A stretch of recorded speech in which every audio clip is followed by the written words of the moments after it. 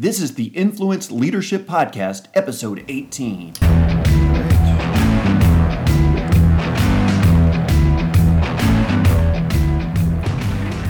Hi, everyone. Welcome to the Influence Leadership Podcast with Chris Fuller, where our heart is to develop leaders like you and help you increase your individual influence and your leadership skill set.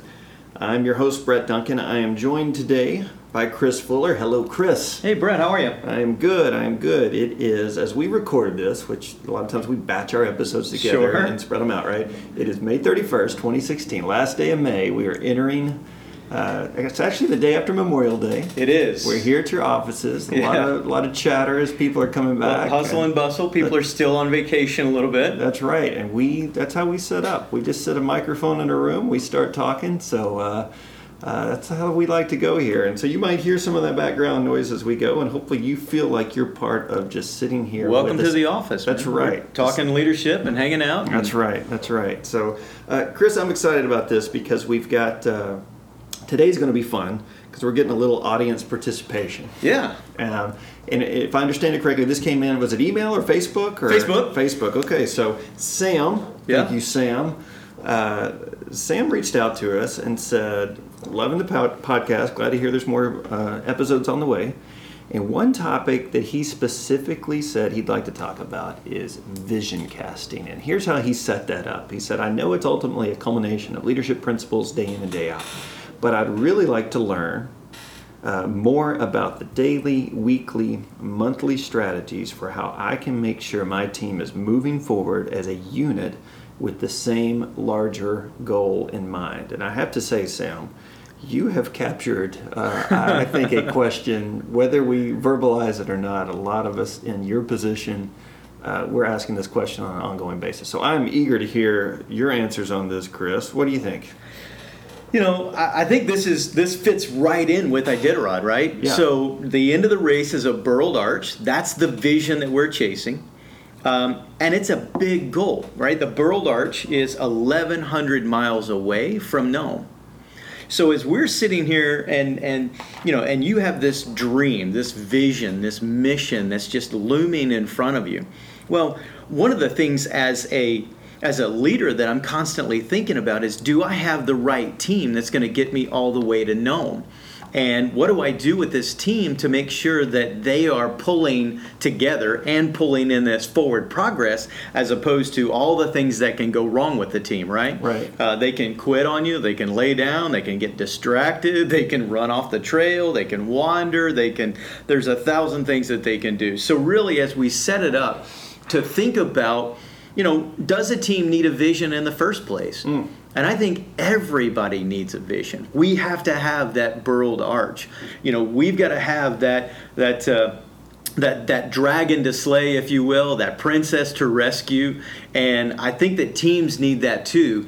And I've got people all the time that ask me about, this millennial generation and how do I lead this millennial generation? Mm-hmm. But if you look around, they are a cause-oriented generation. Probably one of the most cause-oriented generations that we've seen in quite some time. And they want to know that they're a part, not just of something that is drawn a check. Mm-hmm. They want to be a part of something transformational.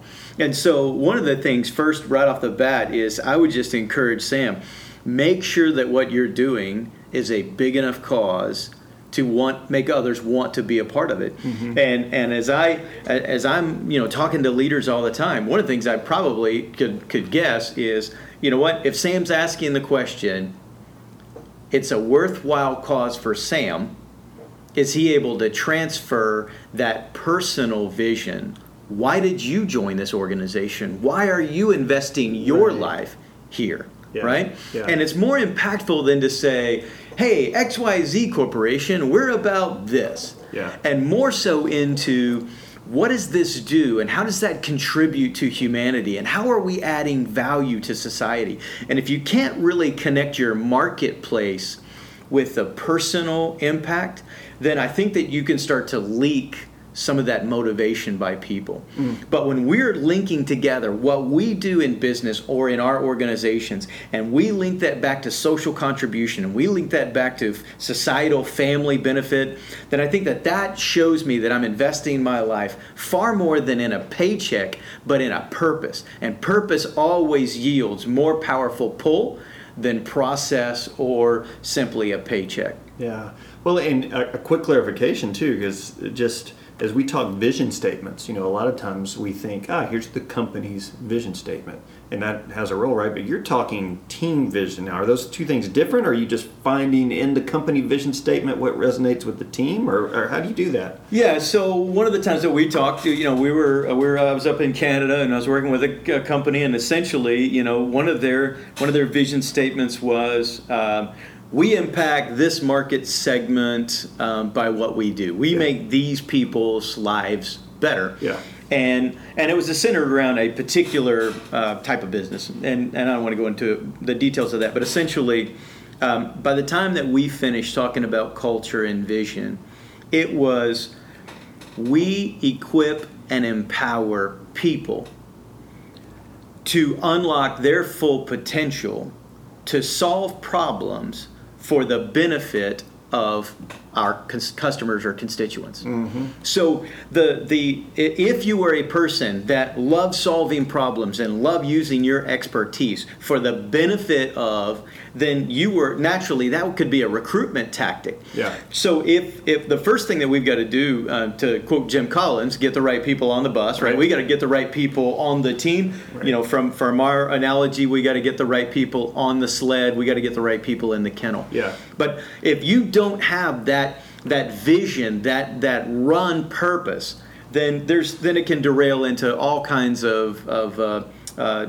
organizational derivative. The team can start internally squabbling.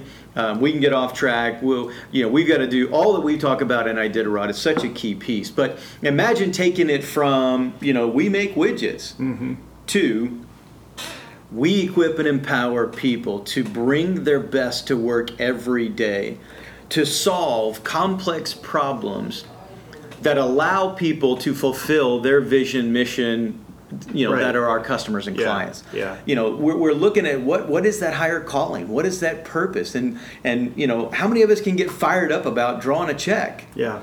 It's necessary, but does that really unlock that particular part of me that is beyond just this is what I do into who I am? Well, and does it differentiate your company? Right? I mean, yeah. Every business, by its very nature, you draw a check from it, right? I mean, you can draw a check anywhere. I mean, obviously the size differs and all of that, right? But there's something more to it, right? There is. Yeah. So we'll get into some of it. We can just take this piece by piece, but really, one of those first pieces is, do we have an organizational vision mission? Mm-hmm. That's that clarity piece. But now let's drop that back into, so what does this mean for us? I would just encourage you. There's multiple facets of vision, but I think we need to have an organizational vision, and I think we need to have a personal vision. So as we have a personal vision, as I get to know my team, we could probably unpack this one a little bit as well. What motivates a team is what motivates them individually while connecting to the larger overall. And so, dude, as their leader, hey, Sam, why do your people want to come to work every day? And do you know what they're wanting to achieve in their life? Mm-hmm. And then as we can align your desired life checkpoints with our organizational impact, you can show people how they can attain what they want in life through full and complete contribution to this workplace while making a societal impact or a organizational impact with what we do. So two things: organizational vision, personal vision, and then certainly we've got to componentize that vision into, like what Sam asked, daily, weekly, monthly checkpoints, if you will, to talk our lingo, into that mission success. Well, let's talk about that. I mean, I like how you say componentize the vision, right? So and I think that's where most people struggle, right? Like, I think everyone gets excited about vision, organizational vision, my personal vision, and it's certainly an exercise. If you're not clear on what that is, obviously you need to do that. But even when you are clear on your vision, you still have to come back and say, okay, so what do I do with that now? Right. And what do I do with it today and next week? And so, where do you start with a team on that? The old adage, how do you eat an elephant? Yeah. One bite at a time. Yeah. Which, by the way, who is eating an elephant, right? To make that, anyway, but yeah, that's another episode maybe.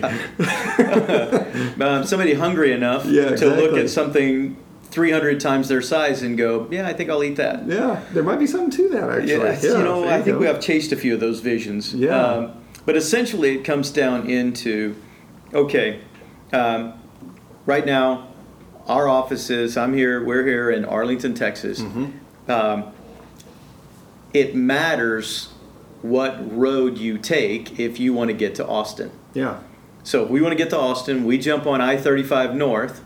What's the likelihood we're going to end up in Austin? It is highly unlikely. But it starts with that north part. Yeah.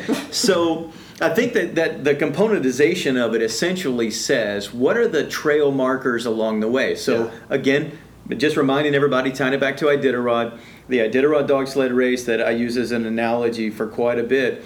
The race is 1,100 miles, and how can people even conceive what a 1,100 mile run is going to look like? Right. And you don't. It's a 25 checkpoint race. Mm-hmm. So if I can look at 25 checkpoints of somewhere between 30 and 50 miles, 30 and 100 miles each, whatever that number is, then I can, along the way, understand that I'm making progress towards. Mm-hmm. And again, I think that we need that strong, compelling vision, that passionate, purposeful pull. But at the same time, we as humans need to know we're making progress. Mm-hmm. And so if we're making progress towards the wrong end or progress towards the right end, that then again continues to fuel the motivation.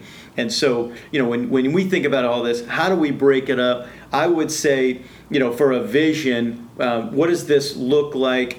Can you break it up into 4 components? Mm-hmm. What do you do? People ask me all the time, well, what do you do? And I said, well, my goal is to make organizations better through the strategic development of their people and collectively for us to affect their processes.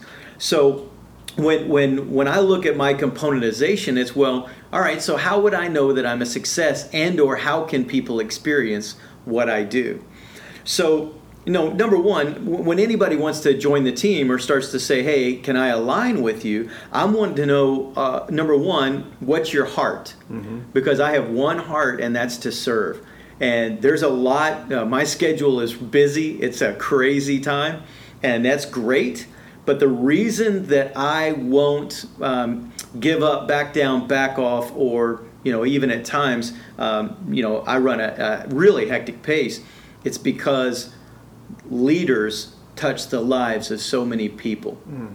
So when we look at it, and Gallup study and Harvard study, about 70% of employees' job satisfaction is their immediate boss, then I think about, man, I had one organization that employed 80,000 people worldwide. And through that causal vision, mission, purpose statement, if I'm affecting leaders that are touching 80,000 people, then you add a spouse and a couple of kids at home, and I'm affecting 250 to 400,000 lives by making the leadership better, that not only makes that business perform at top level, but brings that societal impact home. Mm-hmm. So how do we wrap this thing full circle, have a great vision, but connect it back to their life purposes? And so one of the pieces is, do you have purpose-minded people coming in the front door to begin with? Mm-hmm. Do I have a compelling vision? Organizational, personal. Do the people that I'm looking at hiring, does that even affect my hiring process? Mm-hmm. So if somebody has a desire to make an impact in life, you are a candidate to be on our team. And then again, connecting it back to your personal vision, mission, how if you contribute fully here, how we can both benefit. It's that win-win scenario, that mutuality that simply says full contribution from you. Here's what we're going to do, and together we're going to achieve something great. Yeah, and I think part of what you said there is so important. You have your vision, but how will you define success? And that's really, once you're clear on the many different ways that you could define success, or the milestones, right? Here's a successful milestone at this point. then you can actually, componentizing it gets a lot easier, right? It does. And so you can't just go straight from vision to, voila, it happened, right? I mean, you have to say, okay, what will it start looking like when we make progress? Yeah, I think you're key on that. One of the pieces that I talk about is succeeding on purpose as opposed to succeeding on accident. Yeah. And I think unless you know what that end game is clearly, how will you ever know if you've arrived at your destination? Mm-hmm. See, I'm a big fan of two aspects of this. The word destiny means to decide beforehand where you're going. Destiny is the same root word as destination. Mm-hmm. So we need to decide that destination, that vision, mission, goal. Mm-hmm. And then what are those trail markers along the way? So very clean delineation of what is it going to look like? Yeah. How will we know when we've succeeded? And people are going to need that for their internal motivation.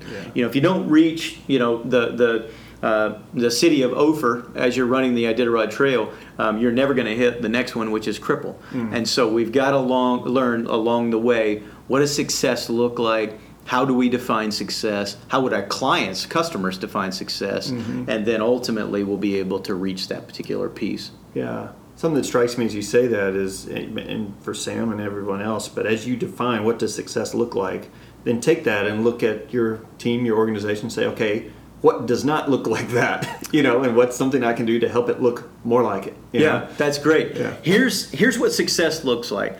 Here's the best practice behaviors that will lead to that. So we're breaking it down bite-sized pieces. Now, one thing I would say, Sam, is I don't know that you have to worry about whether everybody really always sees it, gets it, knows it. Mm-hmm. Sometimes the leader knows the trail that they're running, but if you give too much information to the team about the entirety of the run, then it may distract them. Mm-hmm. So I would say, you know what, if you know that if they're doing these particular things well daily, that the trail will take care of itself, I think that is such a key piece to just knowing in your heart and your mind, you know what, we're doing the right things daily. We're going to get there.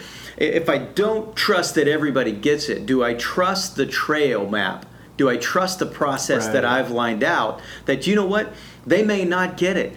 3 years down the line, 2 years down the line, when we roll into Nome, we cross under that burled arch, and everybody starts celebrating, then they may look back and go, wow, you know what?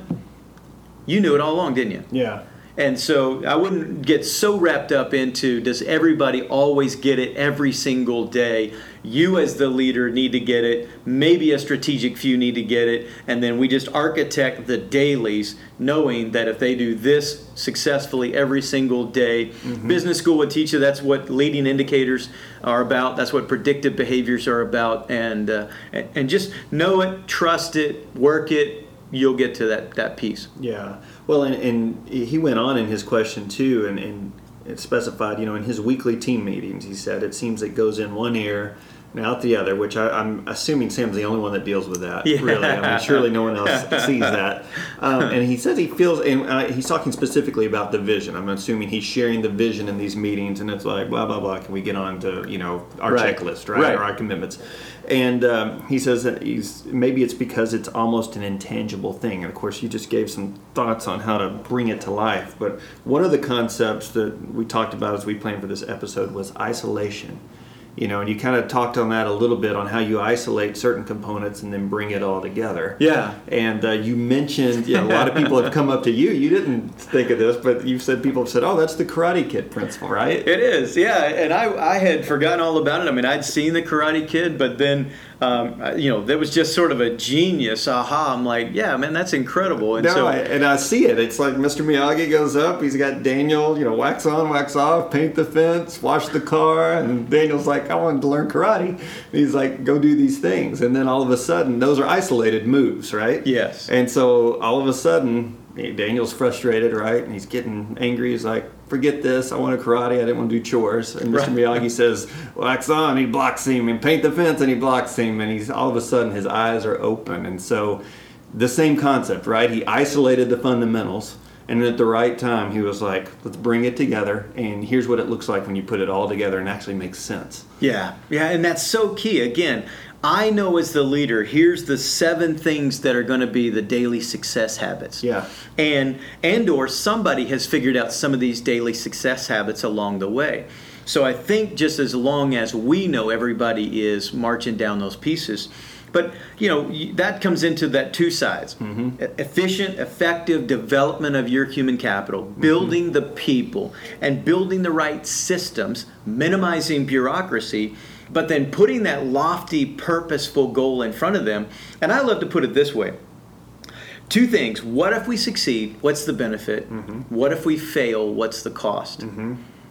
And I think in the middle of doing the daily habits, why do these mushers run this, do training runs all year long to be able to get to the other side, right? To get to finish the race.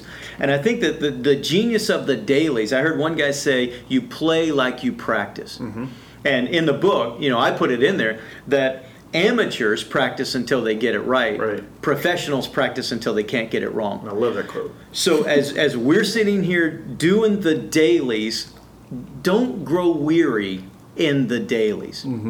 Connect the dailies to the purpose through, again, an effective process. I think that's great. And I think it's, again, back to Sam, hopefully you're jotting these notes down and the rest of you as well, obviously. But it really starts with, 1, making sure you have that clear vision that really taps into the heart, right?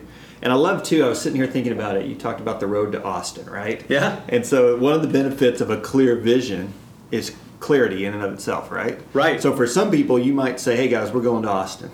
And some people might be like, yes, I love Austin. Yeah. And some people might say, I hate Austin. I don't want to go to Austin. Right. But regardless, there's a certain motivation and momentum and just positive energy that comes out of at least knowing this is where we're going, right? Yeah. And whether I want to be on this bus or not, right? So yeah. As we're getting there and we're going to Austin, man, some people are going to, man, I love food, or man, I love Formula One, or I love music, or I love, and so that connects with their passion and their process. And so, but for some, it's like, hey guys, that's not the direction I'm headed, and that's okay. Right. Some people are here for a reason. Some people are here for a season. We just have to make sure that we are, working that plan and process with everybody on that. Well, and I have to assume, too, there's some people in that they don't necessarily want to not go along. They just aren't excited about going to Austin. But like you said, as they get there, that's that moment of, you knew what we were doing all along. There's regardless, there's at least I'm energized by knowing there's a clear goal. There is a destination. We talked about the millennials, right? Yeah. The other nomenclature for the millennials is the Y generation. Yeah. So as you're leading your team, you need to expect them to ask you just that. Yeah. Why? Yeah.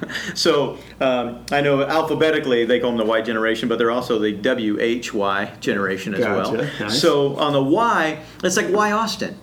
So if you don't know why that, right? So why are we running to Nome? Well, there's a village in Nome that has diphtheria, and they're going to die if we don't take this life-saving serum, the initial serum run, to Nome. If we don't get there, this village is going to die. That's why Nome, right? So when you're looking at that particular piece, that passion, that purpose, that process of, that brings pull. It brings perseverance. It brings getting past the struggle and all of those things to overcoming the objectives and the daily sort of misery, if you will, the daily difficulties, that elevation of it. Now, we have organizations that print posters and put them on the walls. They have an internal marketing campaign. Welcome to the den of champions. Right. Welcome to those that achieve their dreams. But we have to live in alignment with those as well. Here's what we're going to succeed at. Here's the benefit of success. The cost of failure. I know many times I'll purposefully give more effort, maybe not necessarily for the benefit of success. But I sure don't want to fail. Right. And so how do we, again, elevate that particular piece, make it simple, and allow everybody to run at full speed? You mentioned clarity. I love it because one of the definitions of Iditarod is clear water. And another is a distant place, depending upon the dialect of the Inuits. So clarity and a distant place go hand in hand. And when we're talking about vision, we need that clarity of that distant place and the 17 steps that we're going to take to get there and the benefit of that particular piece. And as you guys start to fire that up, sometimes Sam, hey, I would let people that are fired up be those swing dog league dogs in the team, so that it's not always the musher trying to stir everybody up into that next level. When the team starts to fire itself up, that's a great day as leaders. Yeah. No, and I think this is good, and we're at our time limit now, but Sam, great question. I think we could keep going here for a little while.